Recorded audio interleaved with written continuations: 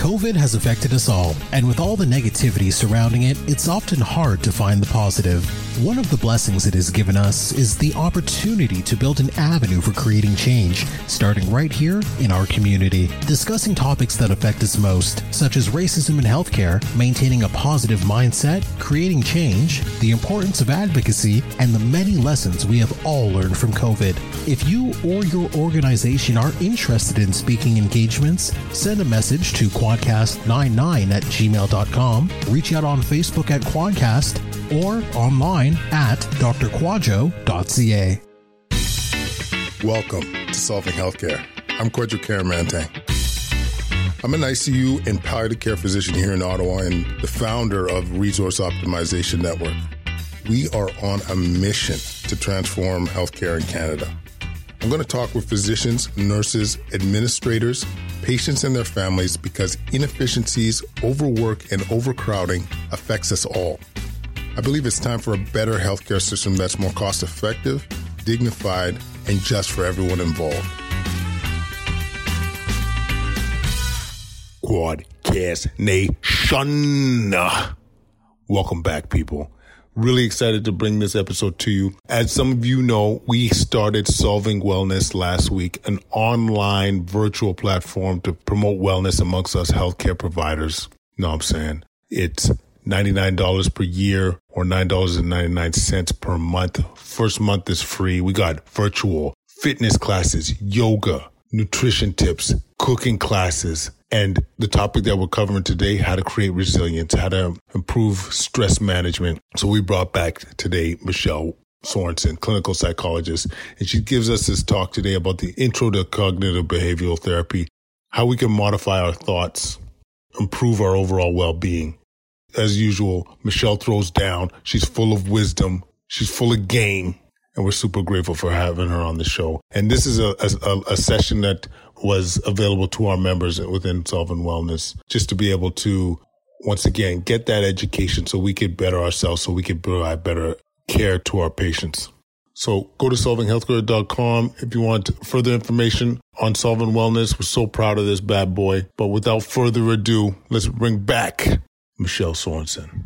Let's go. Here we go. Thank you. It's so nice to be here. And thanks for involving me. It's an important time. I mean, we're just across mental health. We're hearing from so many people who haven't sought help before. I think more than ever, people are actually, I mean, it's a positive that they're looking to proactively kind of add to their skills and learn how to manage stress. So maybe we can help that along a bit tonight. Absolutely. So I'm gonna just keep it as simple as possible here. Like when we say an intro to cognitive behavioral therapy, let's start with like, what is cognitive behavioral therapy?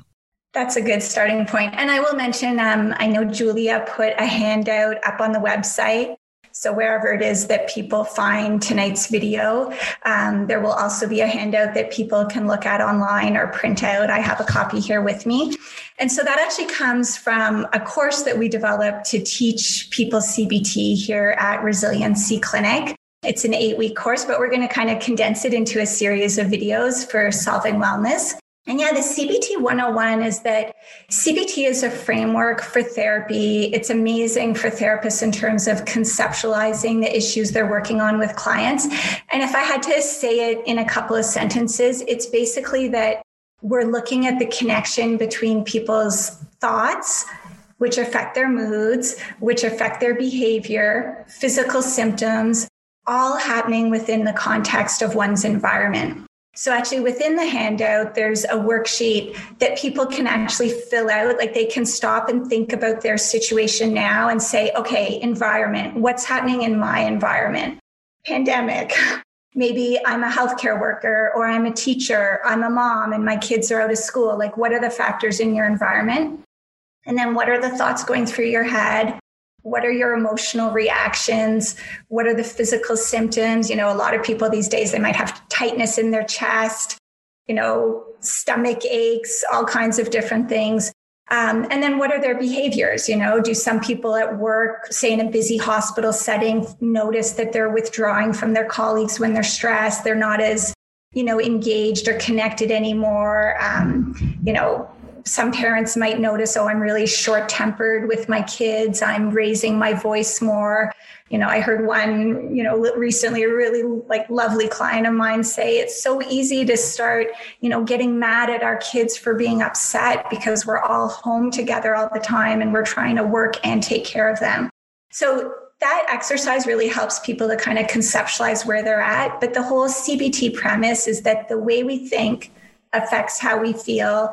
If we learn to balance our thoughts, it's not about saying some thoughts are good or bad, but just more evidence-based thinking, balancing them out, then we can better regulate our mood.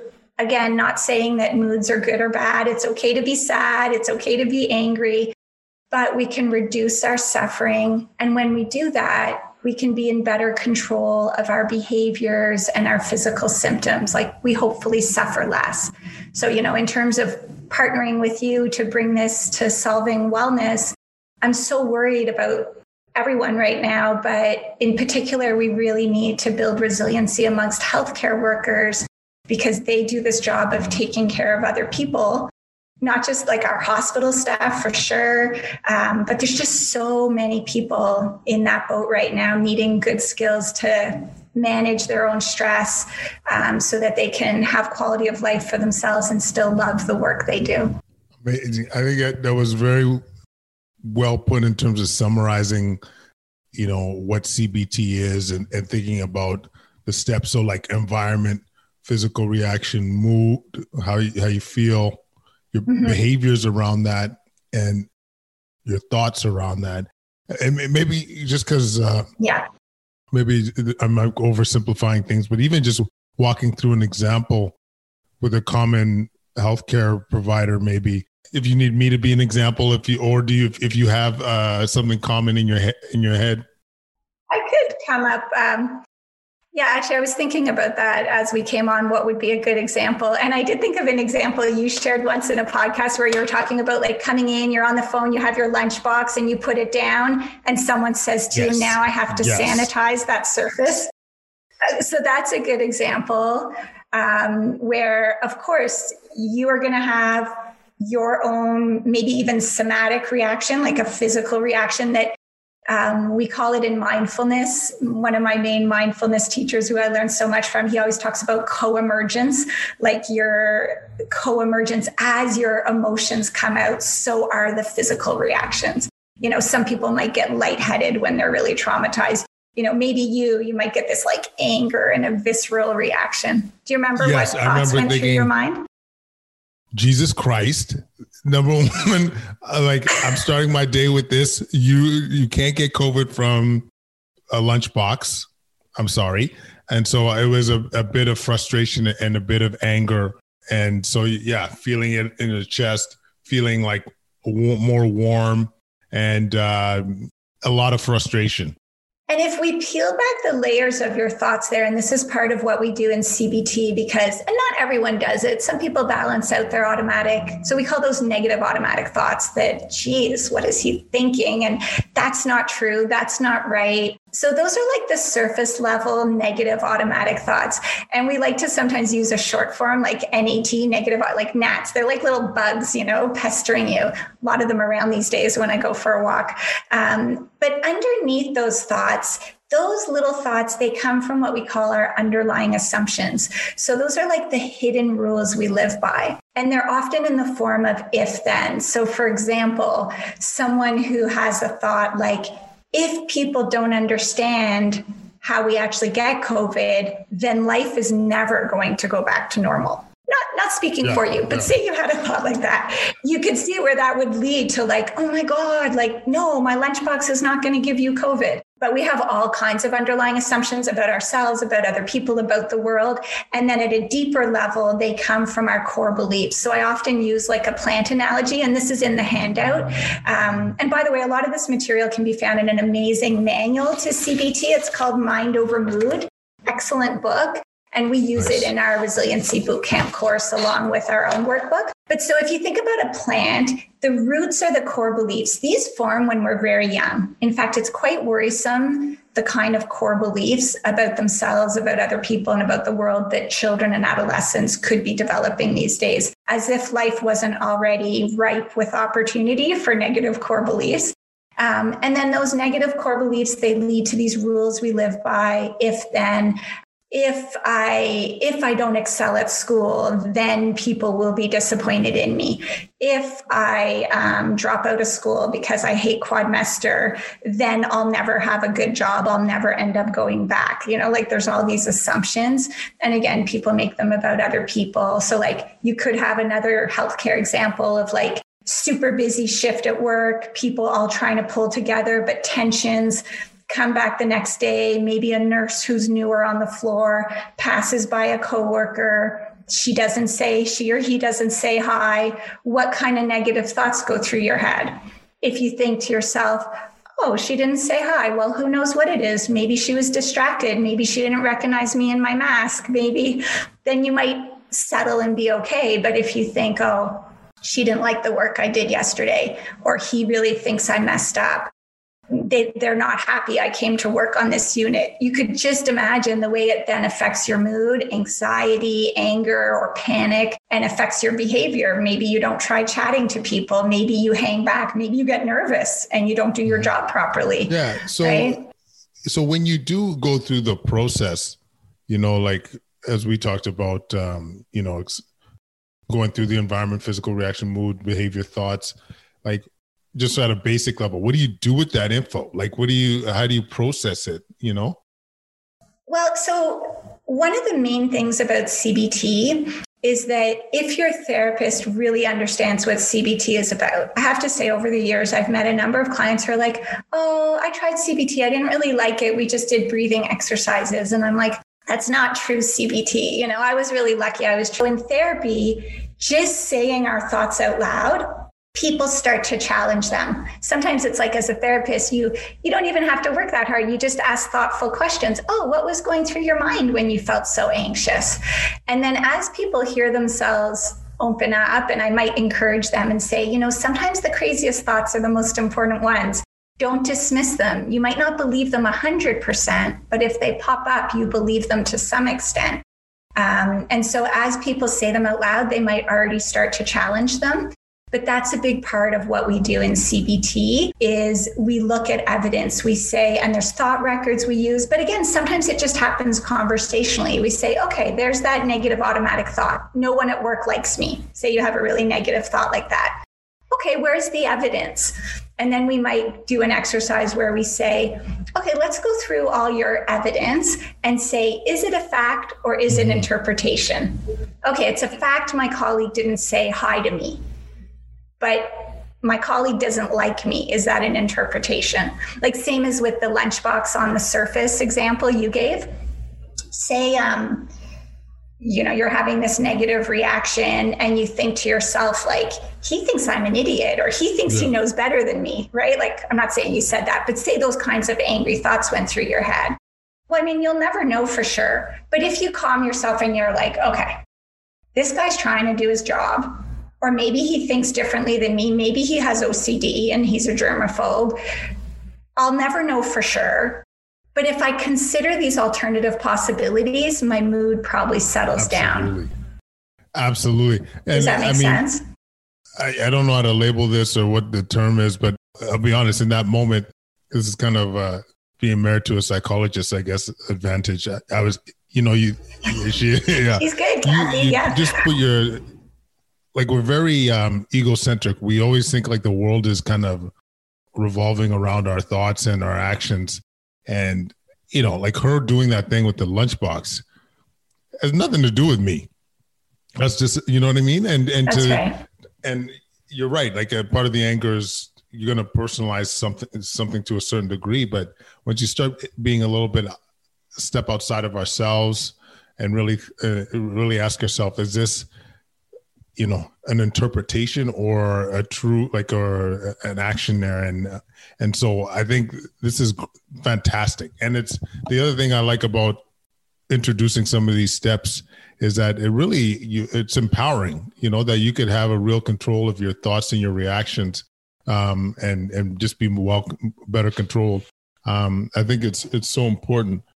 Well, and if we think about patient care, right? If we think about all our hardworking healthcare professionals that are doing their best, and there's a lot of people in the public who are really scared and really angry, and we don't always present as our best selves, healthcare professionals or the patients. And so, for example, if someone walks into Emerge and like they're going through their COVID screening and they start getting agitated, we have these choices, like the person who's doing their job to screen you or to triage you or what have you. And if someone gets really upset and you think to yourself, oh my gosh, this person has probably had so many attempts to get cared for before they came to Emerge today. They must be really frazzled. He or she is scared, or he or she is feeling rejected. It feels like no one's helping. Like, who knows, right? Then you might actually be able to be kind in the face of like some grumpiness or body language. And that goes a long way. So often when I do therapy with healthcare professionals and they work through some of their reactions, whether it's to the public or their own patients, they'll really catch on. They're like, oh, if I just kind of slow down and show empathy, balance out my own thoughts and handle my own defensiveness and say, oh, I know this is stressful. Like the littlest bit of empathy. And sometimes like the patient just turns from like a tiger to a kitten. Yeah. And I think I've given this story a few times, but I'm going to say it one more time. And when I was with Kathy, we were going to get our license renewed. And the person at the desk was just edgy and having the worst, having the worst day, just really short with us and everything. And so my reaction, like Kathy knows, I'm very impatient with people being rude or disrespectful. And so I'm normal reaction, chest out, puff out, getting ready to say something I shouldn't. And then Kathy puts her arm on my hand and her hand on my arm, and says to the DMV person, it's like, you know what? It sounds like you're having a really tough time, really tough day. Everything okay? And she completely diffused. It was incredible. Like she was just like, oh, it's been tough. Yeah. I just got to work late and all these kind of things, and ended up being like the nicest interaction. And I remember thinking to myself, that is so much better than what I was going to do. You know what I mean?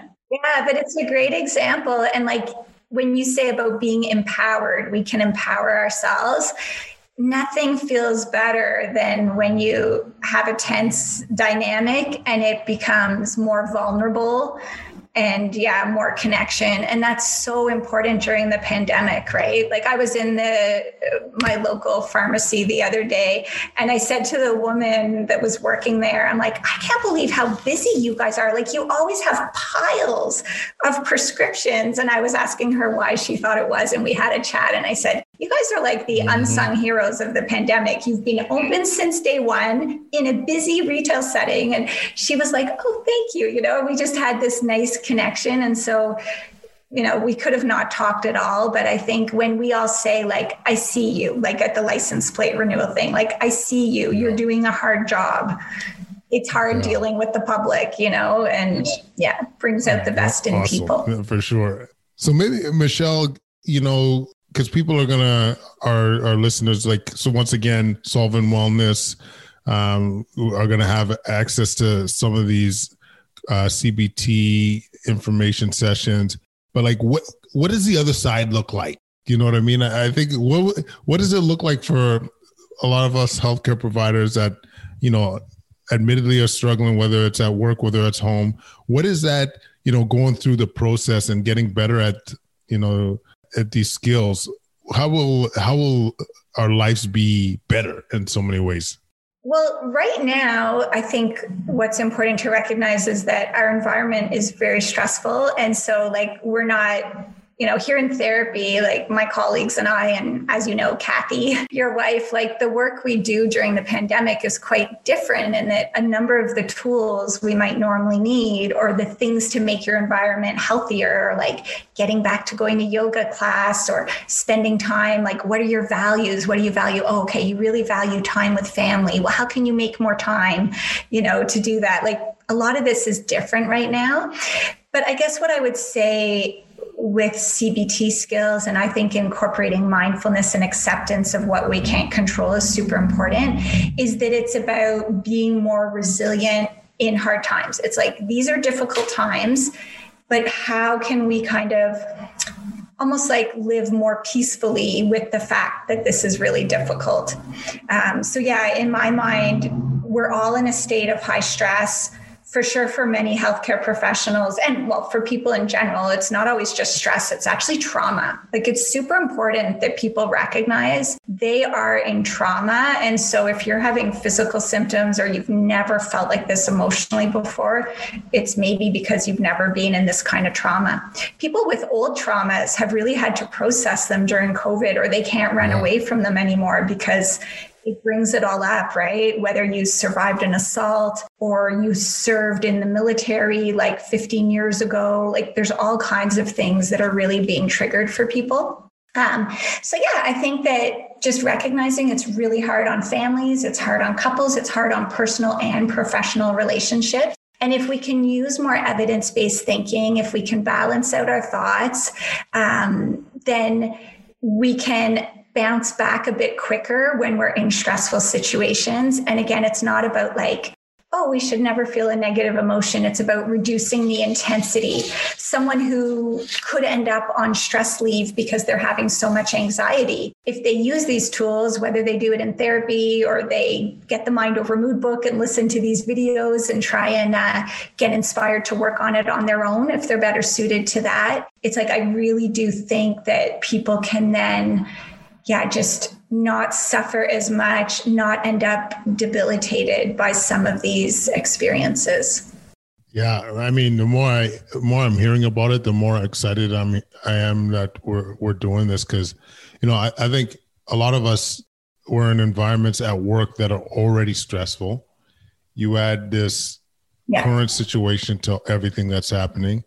In the ICU world, like I know some of our members are in work in the ICU, you will have months of times where you're okay, and then all it takes is one case, and it's just like too close to home. A young mom or someone that reminds you of a family member, and you add all that up, and whatever tools we can to be able to, as you say, kind of like bounce back or not be as drawn down or debilitated, I think is so important. And I could, if I could have an ear to so many of my colleagues right now, I know they would be saying, yes, absolutely. Whatever we could do to become more resilient, we will accept.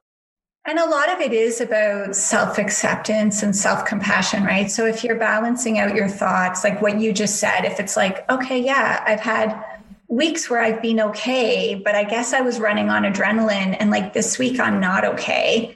If someone goes to a place of shame, if all their maybe old negative thoughts from their childhood or from years ago, like sometimes young health professionals talk about like imposter syndrome, like I'm really doing this job, like people really trust me to do this, kind of like how new parents feel, right? So say some old insecurities or new insecurities come up. If someone reacts to, oh, I shouldn't feel this way, I should be so mentally tough, so resilient that I don't have off weeks or days, then let's think about what behaviors they'll engage in. So many high performers, they push through.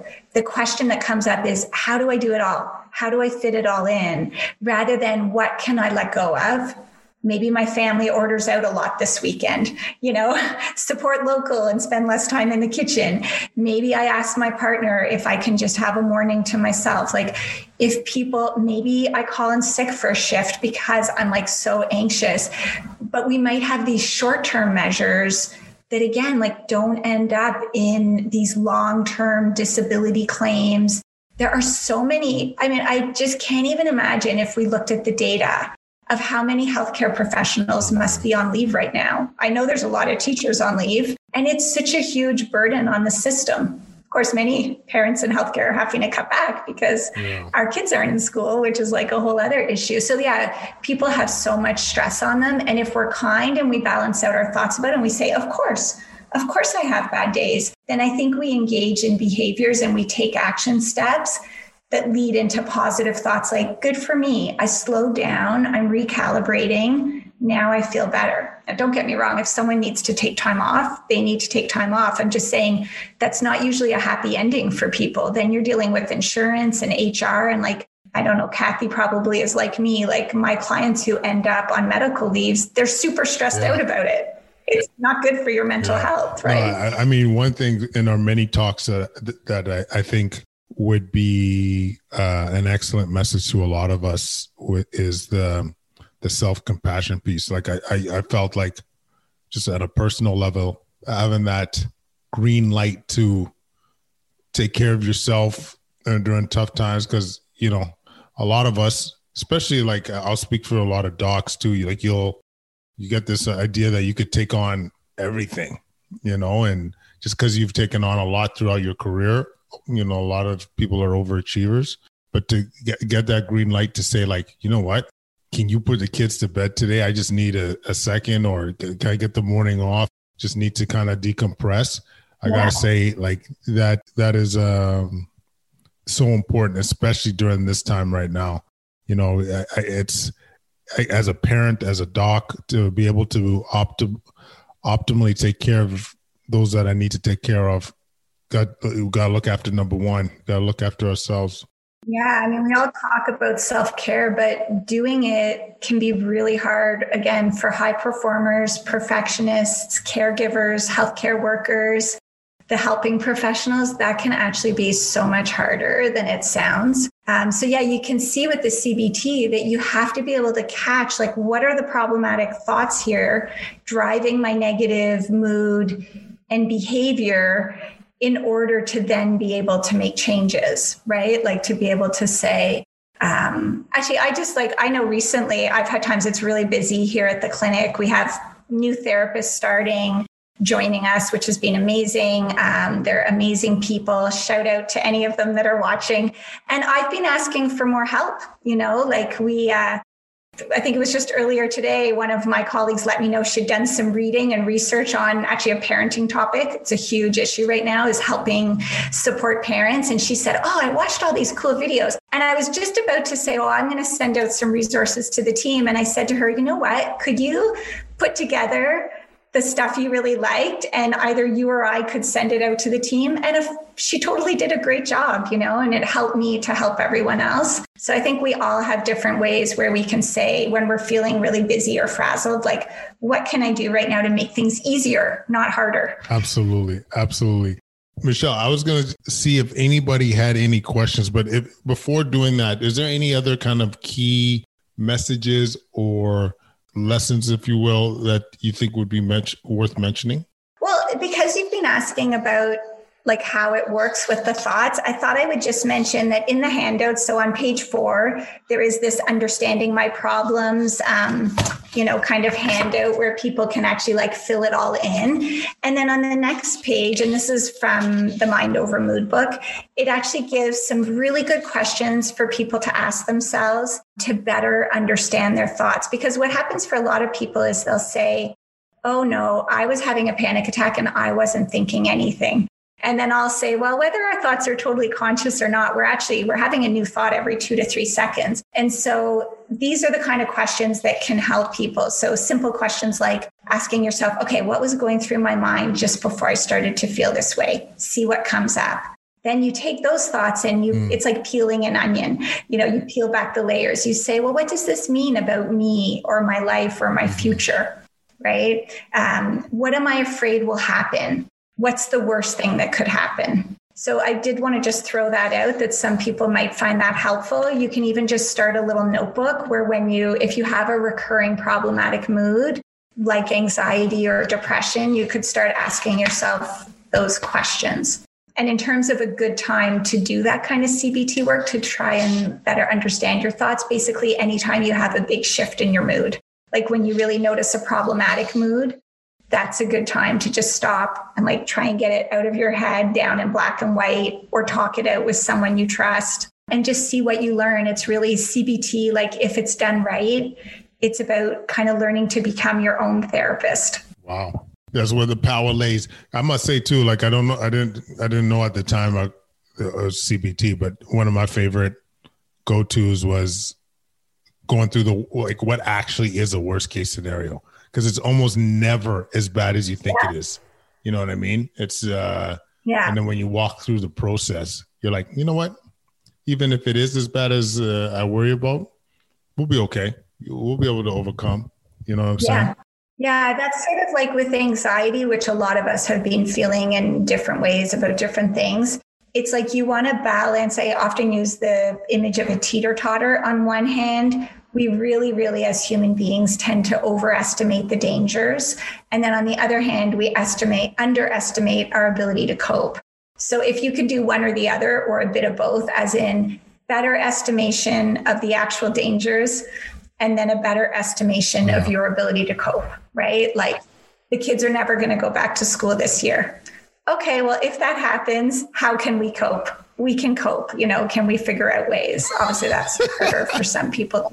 Not to be insensitive. There are single parents, there are healthcare workers, there's all kinds of different people. But no, it's just, I laugh because it's like so on top of our minds right now.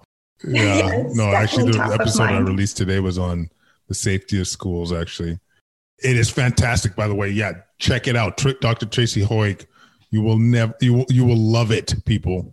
Before taking any questions, type in SW if you're on the Facebook Live. That will get you all the info you need to hear about for Solving Wellness, where we're changing that boogie for real. So I'm just going to do a quick perusal and see if there's anything that people were pressed on. So Mary brought up a good point here.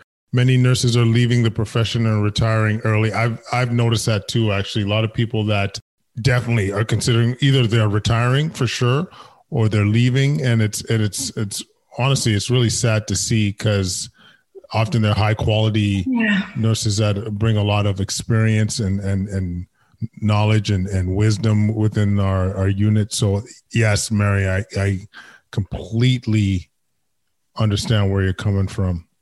And I think it's important to note that much of the trauma for healthcare workers, it's like there's a lot of healthcare workers that when they're at their job, doing their job, they actually are in the zone, they're in the flow. I know you've talked about that, Kwadwo. But all the things that affect everyone are affecting healthcare, the lockdown, the not being able to connect, the social isolation. So I really hope that we have more balance soon in terms of people being able, because those are self-writing capacities, right? People being able to connect with loved ones. And so, I can see why people in healthcare are feeling overwhelmed. It's tragic too, because I just feel like they're in it to help.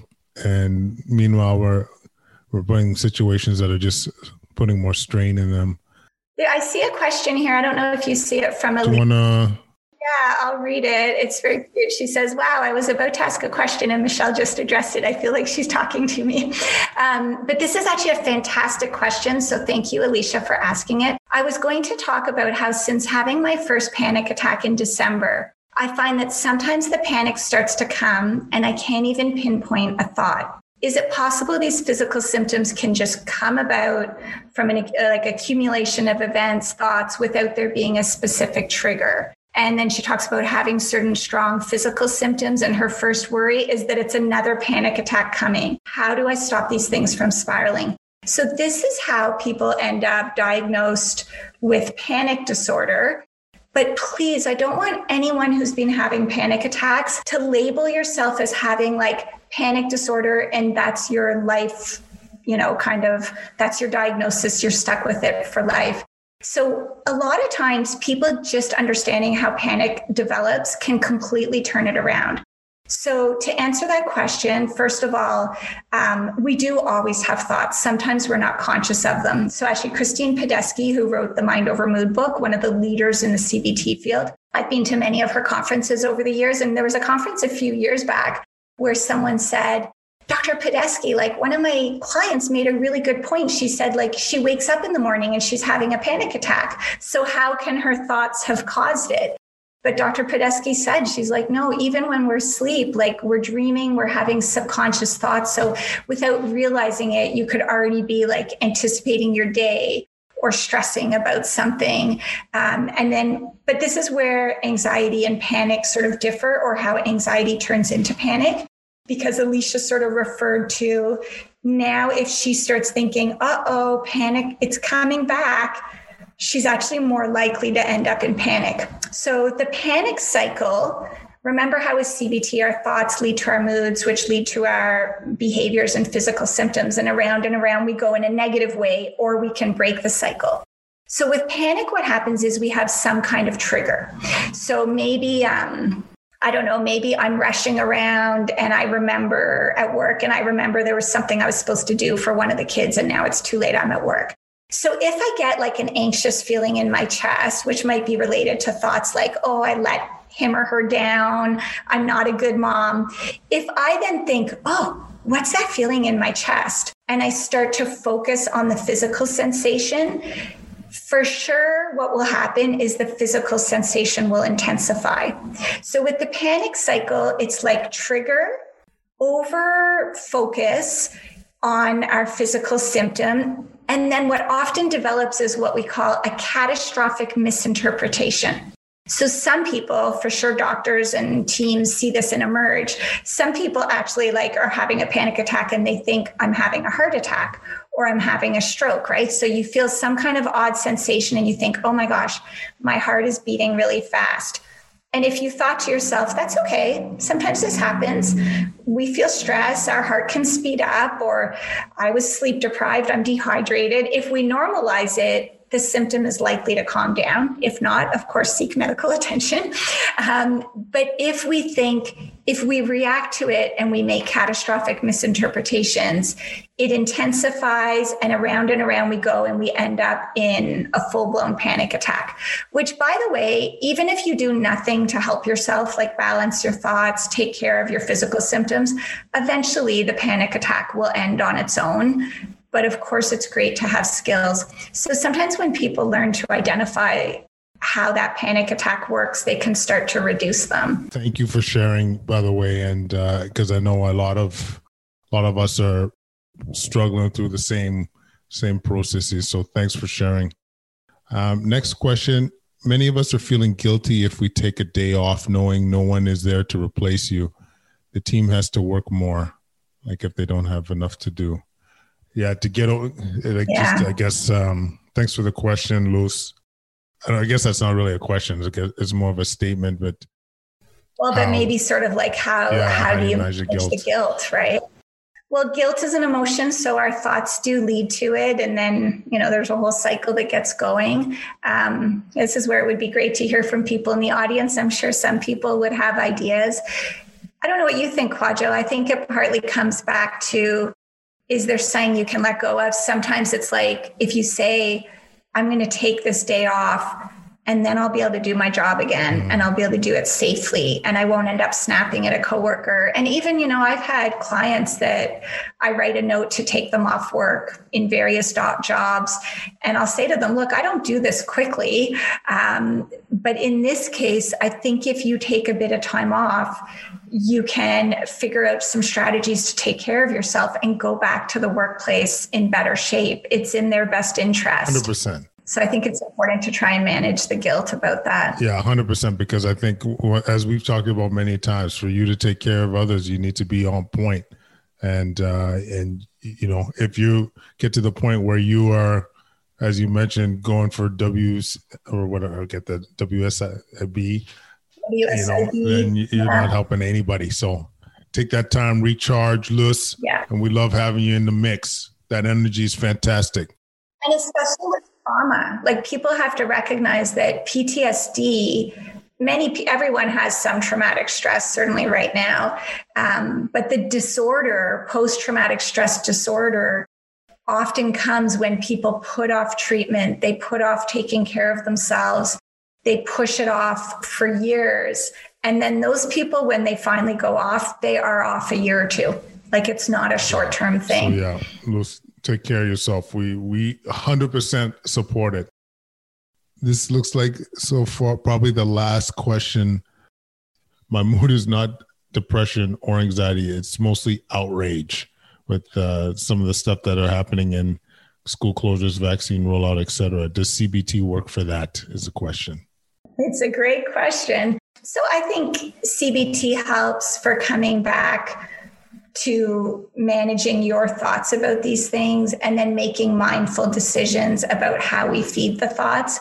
I mean, I think there's like being angry is okay. You know, it would just be so unreasonable to not expect people to have anger. And anger is part of grief, right? Like in grief, we have depression, denial, bargaining, anger.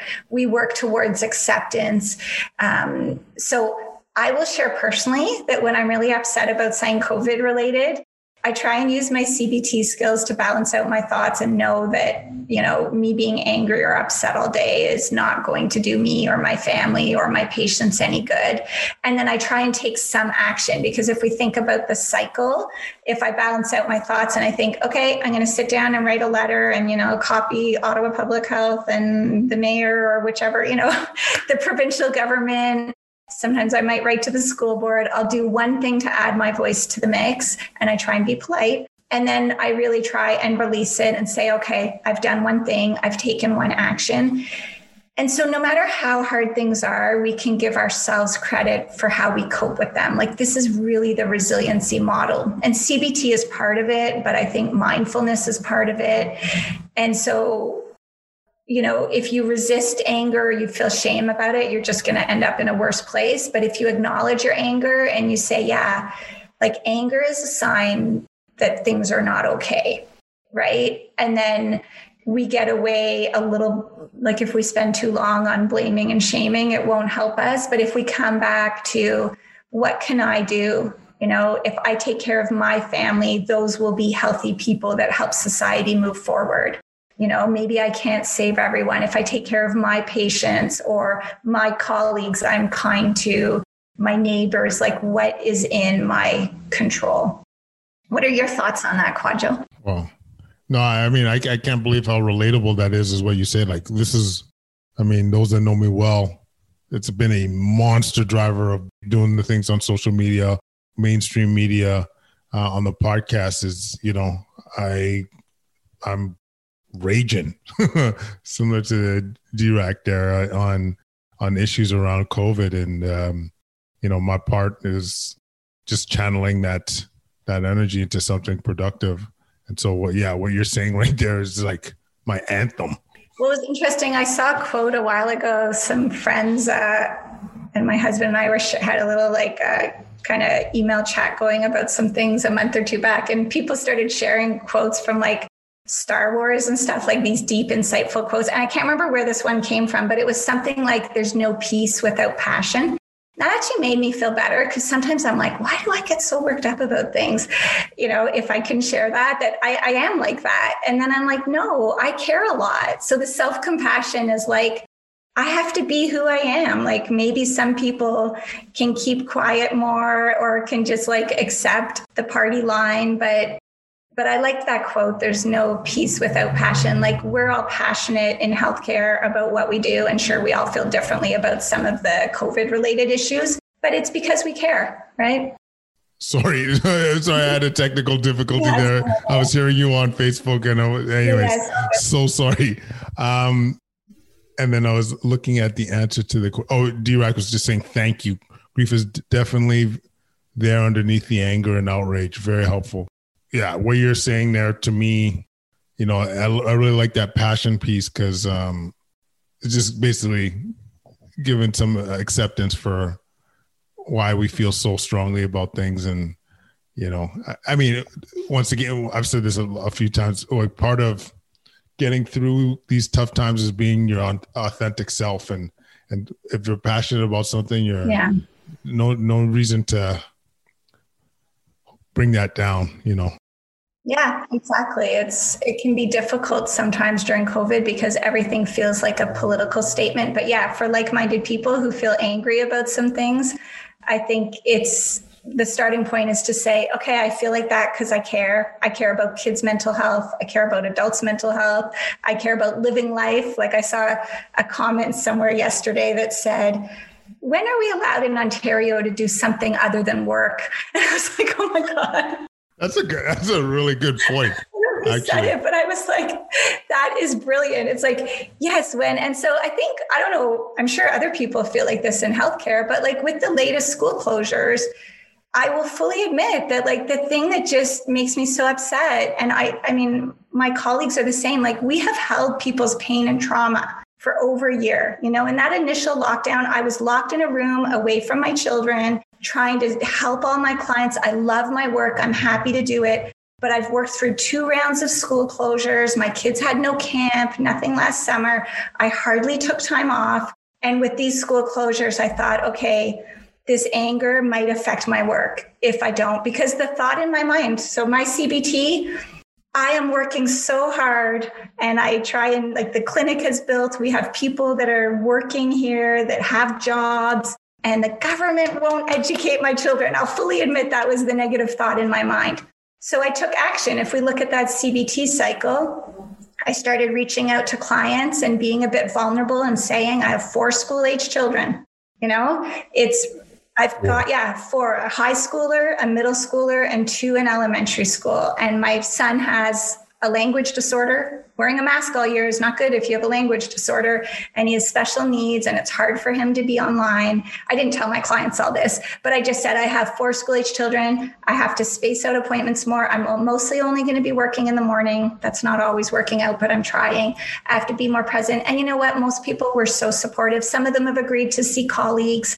Mostly they're happy to work around my schedule. And so that action is to actually, it invited more positive thoughts. It was like, oh, look how supportive people are. They get it. Yeah. They understand. Rather, if I push through and I try to serve everyone and I rush home from work at 3 or 4 o'clock and I'm making dinner, and then I would end up frazzled and I wouldn't be good to everyone anymore. Now I'm lucky. I'm self-employed. I can make those decisions about my hours, right? You know what comes to mind when you say that too is like I don't know how this ties in necessarily, but the power of vulnerability. Like when you were just being raw with people and saying, this is my situation, and fully, I think when you express your situation, people understand how delicate a situation it can be for you. And that's hard in psychology because we try not to self-disclose, right? We make sessions about our clients, and but these, as everyone says, these are unprecedented times.